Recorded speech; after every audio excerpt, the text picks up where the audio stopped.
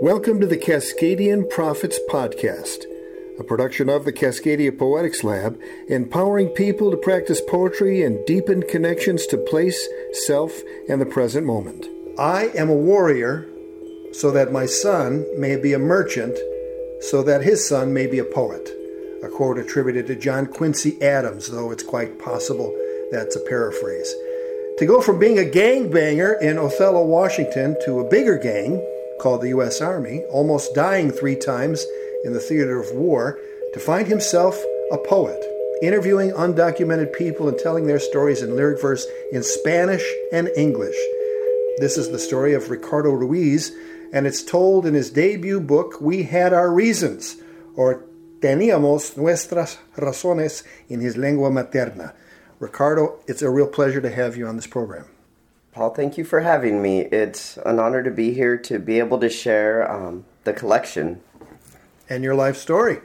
Yeah. Yeah, I mean, your childhood, your war experience would be the fodder for a series of interviews, considering all the experiences you've had, of which I know very little. But the new book is the news for today. Do you remember the moment when you decided to become a poet? I recently discovered poetry. It was 2016 when the form really grasped my attention. I was struggling with my mental health and PTSD after transitioning from service. I came out to the University of Washington after attending the community college, and my intent was to go to business school. But taking the Holocaust in film while at UW really affected my identity to art and my approach to art. What poetry was doing in my own mental health life, I began to see its greater role, and I transitioned, deciding not to apply to business school, and I applied to earn a degree in creative writing, and here I am now, a published author, a poet. Raking in the bucks. Do you remember the moment when you decided to interview migrants and turn those interviews into poems? I was taking a class for heritage language speakers, as I like to say that I don't have a true first language. I grew up speaking Spanish in my home. I can't recall really ever having a conversation with my mother in English. Yet now I believe I am more fluent in English. So the university provided a class for speakers like myself who do understand the language, are fluent in the language, but might not understand all the nuances of grammar and the fundamentals. The professor, though, was doing a lot of identity work throughout this portion of the class, and I began to realize how little I knew of my parents' own experience leaving Mexico and coming to Eastern Washington to work as migrant workers. That sparked my desire to want to learn to document and record these stories for my own children. The John Quincy Adams quote is beautiful because that was the impetus to this book, is collecting these stories of my parents for my children, so when they come of age and want to know why their grandparents made this decision, this information that is so perishable would be lost. As a project grows, I began to realize that these stories are not just unique to my own household, but there are so many commonalities throughout the community in which I am from, and also immigration as a whole. So that's where it really started to come about. A little bit farther down the road, I realized that there was a point to not only tell my parents' and that older generation story, but also the first generation immigrant like myself. Though I was born here, my experience varies greatly from some of my neighbors and friends who are undocumented, who are dreamers, brought over to this country as children, and how these decisions that we had no agency in really affects the course of our life. Amazing. Tell us about the process of creating the poems in the book. Walk us through how you decided to interview someone, how that all played out. I'm guessing that some people said, I'm not going to interview for the record, and then how it turned into a poem in Spanish and English. Take us through the whole process. So this process was developed by myself and my editor, Francis McHugh of Pulley Press, and we've coined it the Pulley Method. One of the thoughts that I had when I was starting this project was the words of Wordsworth in his preface to the Lyrical Ballads, when he talks about writing about the common man in their common language, in their common tongue. Though written at the late 1700s, at the beginning of the Romantic period, his words still found resonance in my heart of the importance about writing about the rural man in the common tongue. So going and conducting interviews to begin with, capturing the words of a storyteller, because the stories in my community are beautiful and powerful, but a lot of people don't have the ability to write poetry. Though I feel every person can be a poet, to be able to do the work, to document, to collect is a unique task. This took me a year and a half to be able to get the book to the point where it was ready to publish. So I reached out first to some of the leaders in my community, to my pastor down at the church that I attended when I lived in Eastern Washington. I spoke to my mother, who opened up doors with her friends who helped raise me and teach me.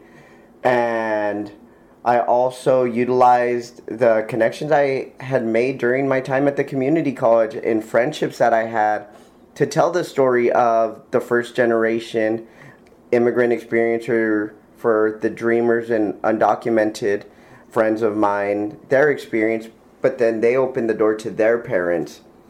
I did have a family friend who decided to not go on the record, but he did share the story of his family, and I had some friends who have powerful stories that they would begin to tell me their story, but later chose to not participate in the collection because of the hurt that they still carry from the trauma that comes along with migration. Yeah, the stories in the book are intense. Maybe we should have you read one of the poems. I think starting with the first one on page 4. And I would love it if this one you could read in both Spanish and English, so we can get some sense of how that works.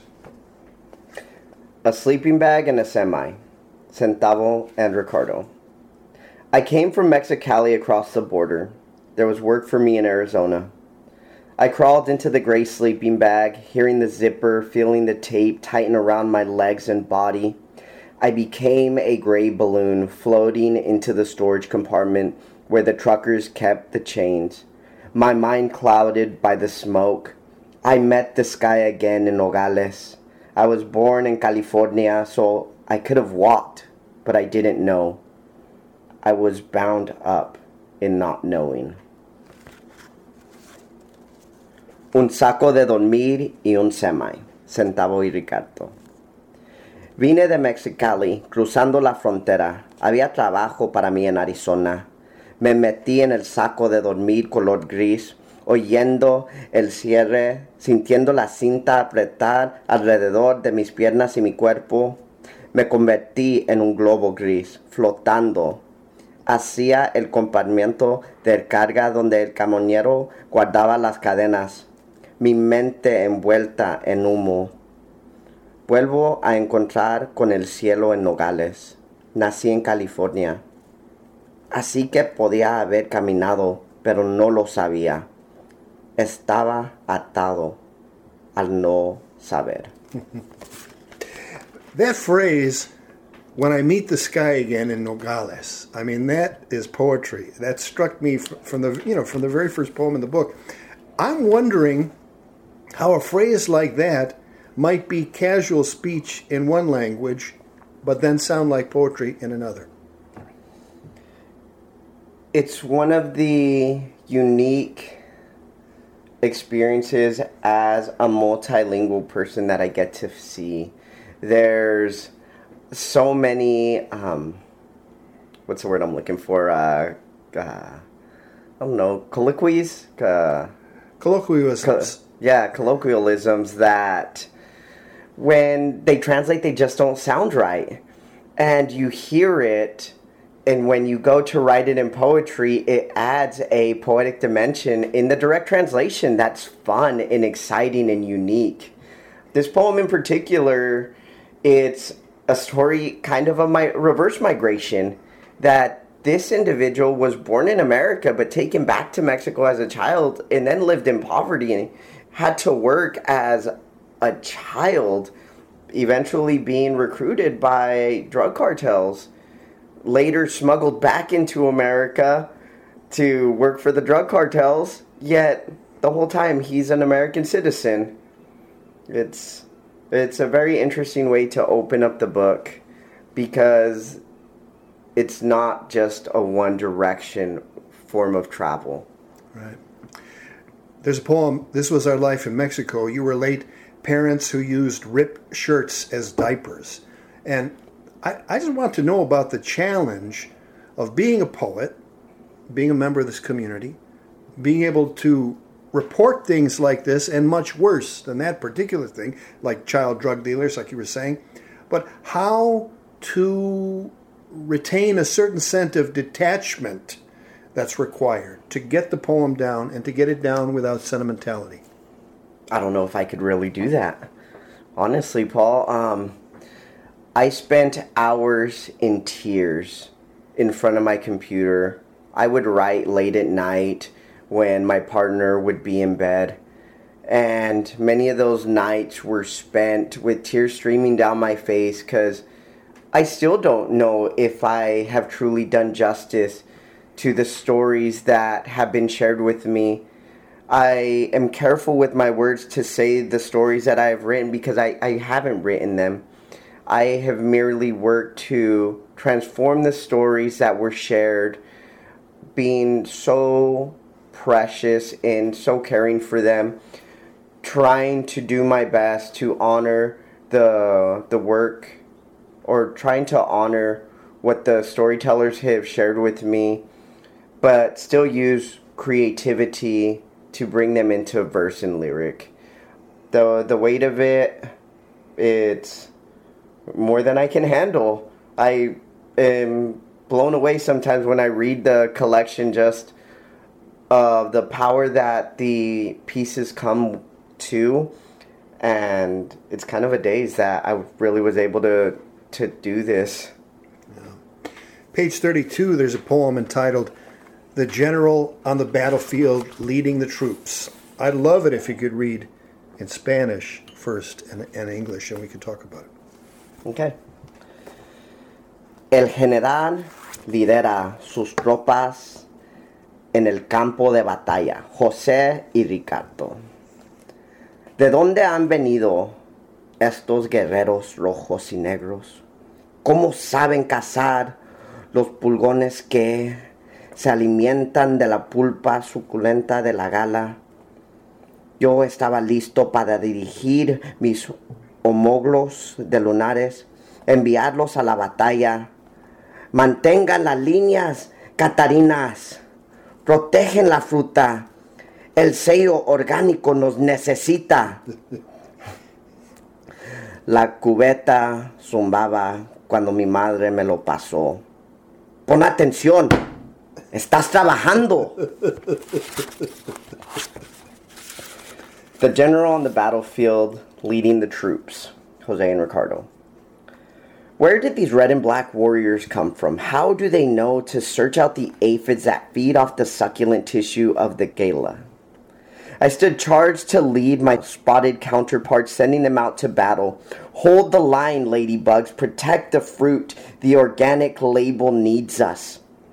The orange bucket hummed as my mother handed it to me. Pon atención. Estás trabajando. I love it. You know, for the person maybe not in your community who's experienced, here, this is the teapot right over here. for a person not in your community, who maybe follows the issue, hears about it, doesn't like Ron DeSantis and their stunts, that kind of thing. But then when they hear organic food's involved, it becomes a lot more real for them, doesn't it? It's part of the reason why this poem felt so important to write. This poem was written kind of uniquely from the other poems in the collection. So you asked earlier about the process. The interviews would be conducted. I would transpose the interview to both English and Spanish. Some interviews were conducted in English, some in Spanish. So depending, they were still both transposed in both languages.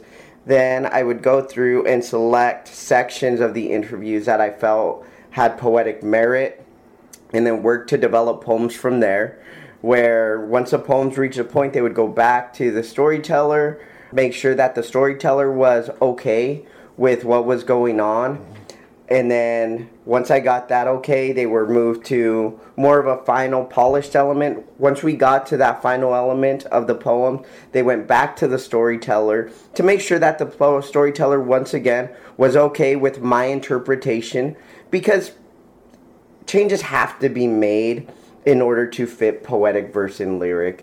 And just once again ensuring that this process was done ethically with consideration to the people who are so generous to lend the stories. Well, Jose, the storyteller on this one, shared with me the story of his second day working as a 12-year-old boy in the fields of eastern Washington with his mother.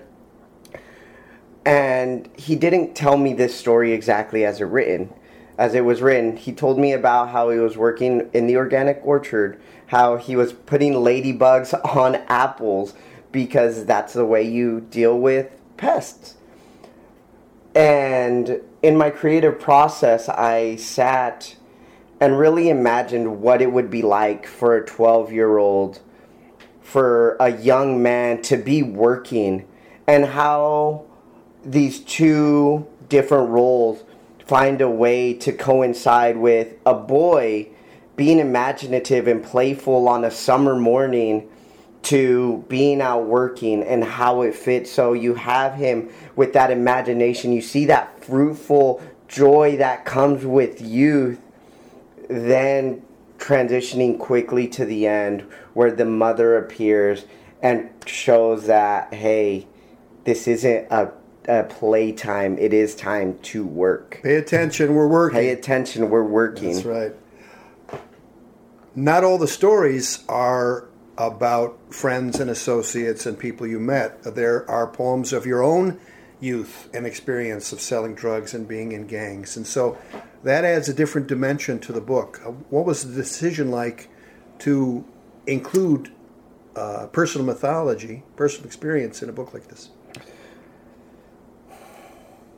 It's, as a member of the community, I was raised here too. My parents worked in the same fields as the storytellers. It was always intended that my parents would be the final interview that I conducted. Yet my father passed away during the writing of the book, and I didn't want to ask my mother to bare her soul on these experiences while grieving. But it still didn't change the fact that I was a boy when they were working in the fields. And that experience isn't unique to myself. And having that first-hand knowledge, it is what poems are based out of in for some authors. So it shows in some ways the connection that I truly do have as a member of the community, that I'm not detached, but the reasons that people make that choice, my parents had their reasons, and they made the same choice. Yeah. Chapter 5 is titled Joining One Gang or Another. When did it occur to you that the gangs you were in as a young man and the U.S. Army were eerily similar? I was in Afghanistan in 2010 during my first deployment. And we had gone into a firefight early on in the deployment. It was our first solo patrol. I don't know how familiar you are with the transition process when a unit comes into country, but we were taking over the land from a company of 10th Mountain Division soldiers. So you're together for about a week, 2 weeks, where they're showing you the lay of the land, and you're signing over equipment, really transitioning from one unit to the other. After they left, it was our first patrol out of the wire when we first took contact. In coming back to the base, our first sergeant was there waiting for us, and he gave us a pep talk that I don't remember everything he said, but these words have never left my memories, and it was, always remember that we are the biggest, baddest effing gang in the world, and they're about to learn who the 101st is. As I hear these words and time goes by, you begin to see that in a lot of ways there's not much difference with the way people find community in hard times. The violence and camaraderie, it's the pressures that come with life or death situations. They are so similar, and I think my first sergeant had it right. The U.S. Army is the biggest, baddest gang in the world. So it really is a transition from what I was looking for in my youth to what I found as a young man, as an adult in my early 20s. The baddest gang on the planet with the best gear, too. Page 48, the poem Stoop Labor Standing Up starts with a quote from the L.A. Chamber of Commerce in 1929 about how white people can't crouch like, quote, Orientals or Mexicans. This is, maybe you read the quote. I don't know if you want to read the poem, that's fine. The quote itself is particularly poignant. We're talking about just about 100 years ago. This is the mentality that wasn't, whispered to someone else. This is printed in some kind of document, some kind of pamphlet, I'm guessing, for the Chamber of Commerce. Tell us about this. I'll read the quote to start. George P. Clements, L.A. Chamber of Commerce, 1929. Much of California's agricultural labor requirements consist of those tasks to which the Oriental, Asian, and Mexican, due to their crouching and bending habits, are fully adapted, while the white person is physically unable to adapt himself to them. Right before this book came out, I was doing a reading, and this one was just for a few people to talk about what a larger reading was going to involve. And a woman asked me, "Is that real? Are Mexicans and Asians really more capable to bend over?" This wasn't 100 years ago. This was a few months ago. And the power of the written word holds weight. The old quote is what victor, or history is always written by the victor. The ideas and thoughts about laborers, that they are unskilled, that they are uneducated, isn't true. I was listening to Guadalupe's husband tell this story about his first days when he came as a young man at 15 to come and work in the fields picking asparagus. And it is back-breaking, hard labor. It doesn't require a special skill to be fast and to truly make a wage able to sustain some family. You do need technique, but it is back-breaking work. And the quote breaks my heart that this is the thought that someone would have just because of nationality or race. Yeah. Can't blame TV either. 1929. It wasn't that white people were couch potatoes in 1929. Page 78, there's more historical material. I think this would be a good poem to read. In English, I think would suffice. The Locked Room Puzzle. The Locked Room Puzzle. Francisco and Ricardo. During the Great Depression of the 1930s, Mexican repatriation was executed with the same xenophobia that spurs hate and desire to build a wall today. Mexican Americans were labeled as a burden that furthered the economic downturn. Between 355,000 and 2 million Mexican-born people were sent back to Mexico, with 40% of those being American citizens. I was 3 when my incarceration began in this golden cage. The fingerprints, biometrics, personal data placed into a database, checking me, rechecking me, cross-checking all my information. I paid all the fees, showing up to every summons. I'm already labeled a criminal. There's no need to lure me home. You can just come to my home or my workplace and deport me. The cage door opens out into thirst. That ending is like another one that you would hear. It sounds like it's in Spanish when you hear that, and works very well in English. I do not remember that particular thing, so to have those historical facts, I think when I read it, it sounded familiar, but I couldn't have told you that up to 2 million people were sent back, many of them are American citizens.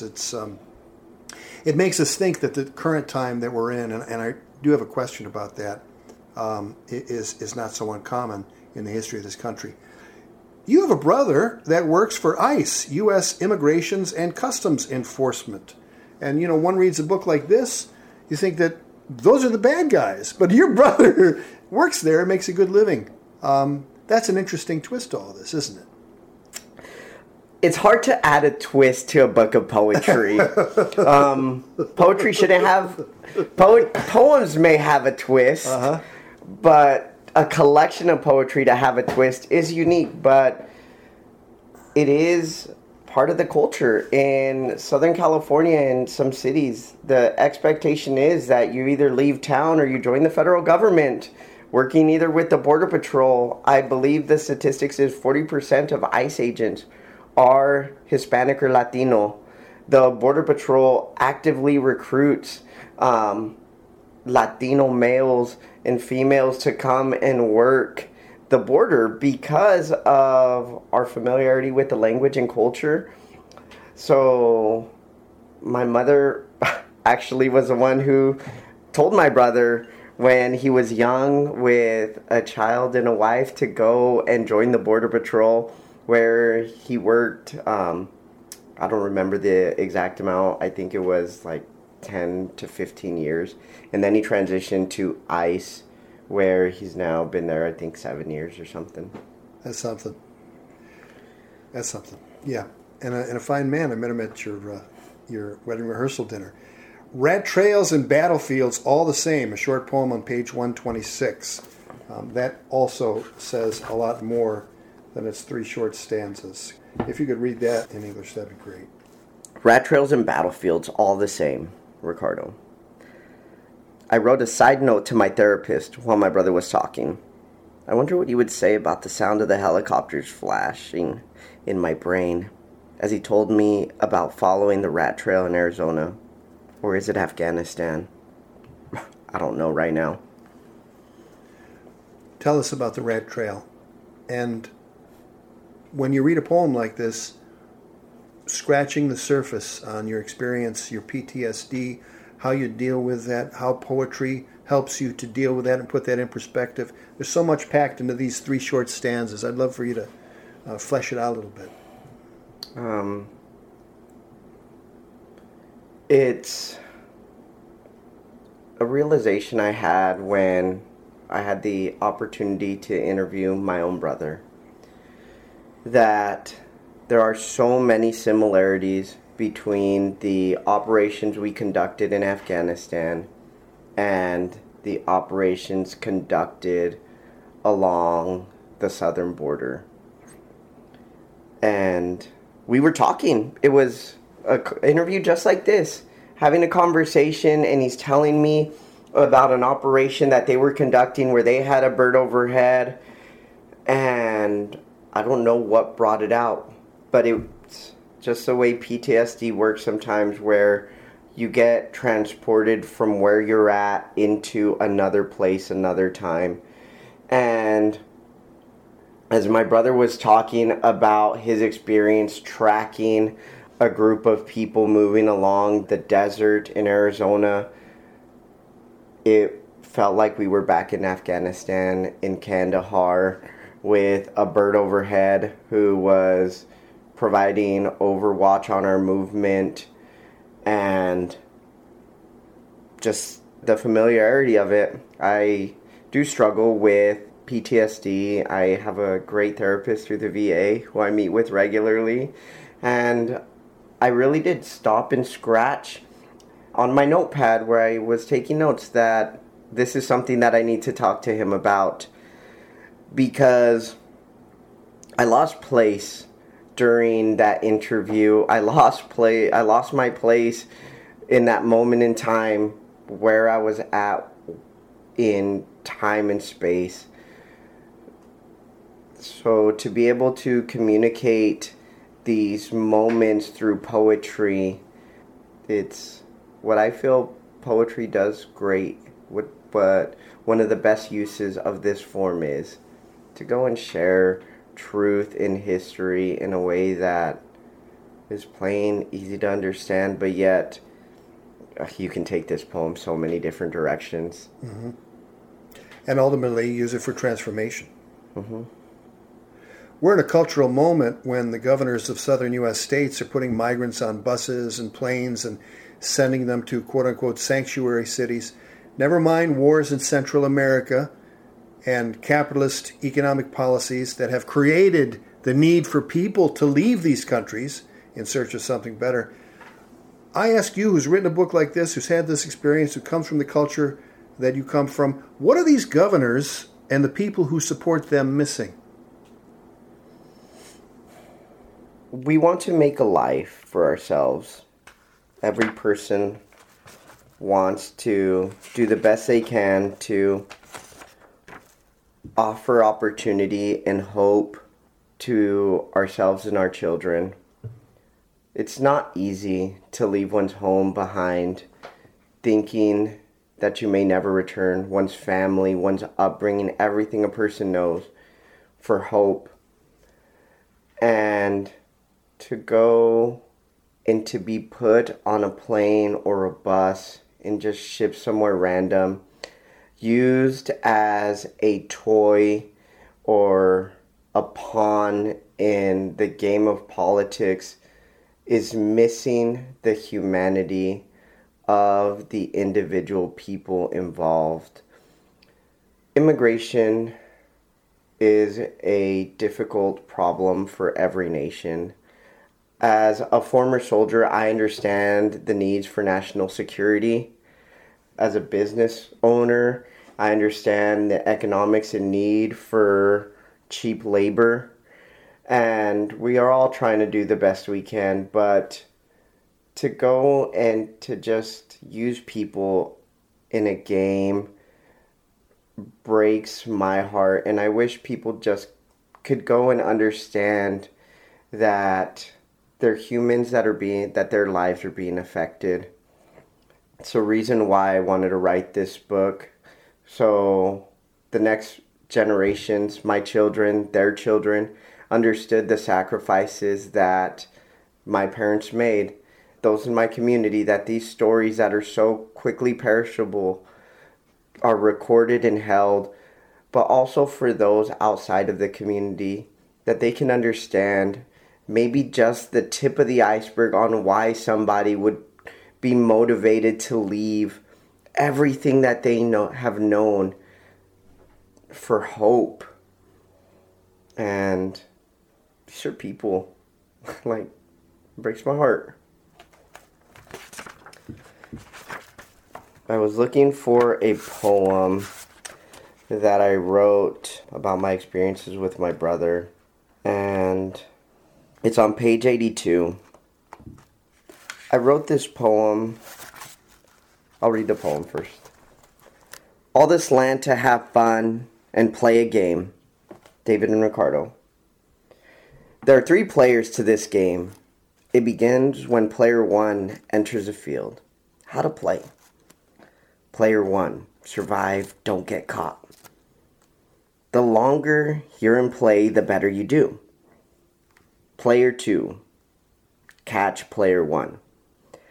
Limited travel beyond boundaries, unless stated otherwise. The faster you catch player 1, the better you do.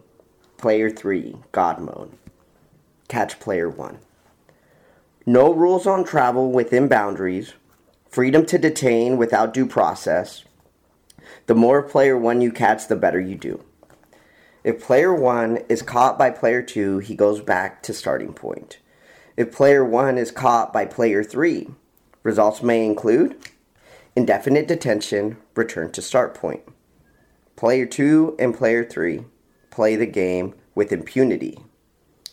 Make new rules as you desire and change them when required. That is the way the game works. It's a childish game. It's a children's game. That really says it, doesn't it, that last line? Yeah, it's a children's game.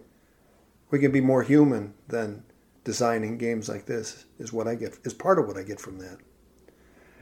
It's a beautiful book. I mean, the whole project it is stunning in its conception and execution. And the only question I'd have is, what do you hope people take from this book? I love my community. I love Eastern Washington. To me, it's the most beautiful land in the world. And I hope people who read this just understand. I hope that when my community reads it, that they can go and just feel the love and care of all the people who have made the choice to come here. That one day my children can read it and understand the sacrifices that their parents made to give them the opportunities that I have had, that they have. And for those outside the community, I hope that they just learn a little bit about who we are, that they can understand and see beyond just farm workers, that laborers. Human beings. Human beings. We Had Our Reasons, poems by Ricardo Ruiz and other hard-working Mexicans from Eastern Washington. Ricardo, thanks for spending some time with us today. Thank you, Paul. It was a pleasure. Cascadian Prophet supporters include Diana Elser, a sponsorship dedicated to her parents whose practicality, humor, and love of family life reflected their experience in and love for the Eastern, Missouri Breaks, and Western, Ruby Valley, Montana landscapes that define their childhoods. And Steinbrook Native Gallery, located near Pike Place Market in downtown Seattle, featuring fine art of the Northwest Coast from emerging and established artists. A link to their site at cascadianprophets.org. Cascadian Prophets is a project of the Cascadia Poetics Lab in Seattle, Washington. Check us out online at cascadiapoeticslab.org.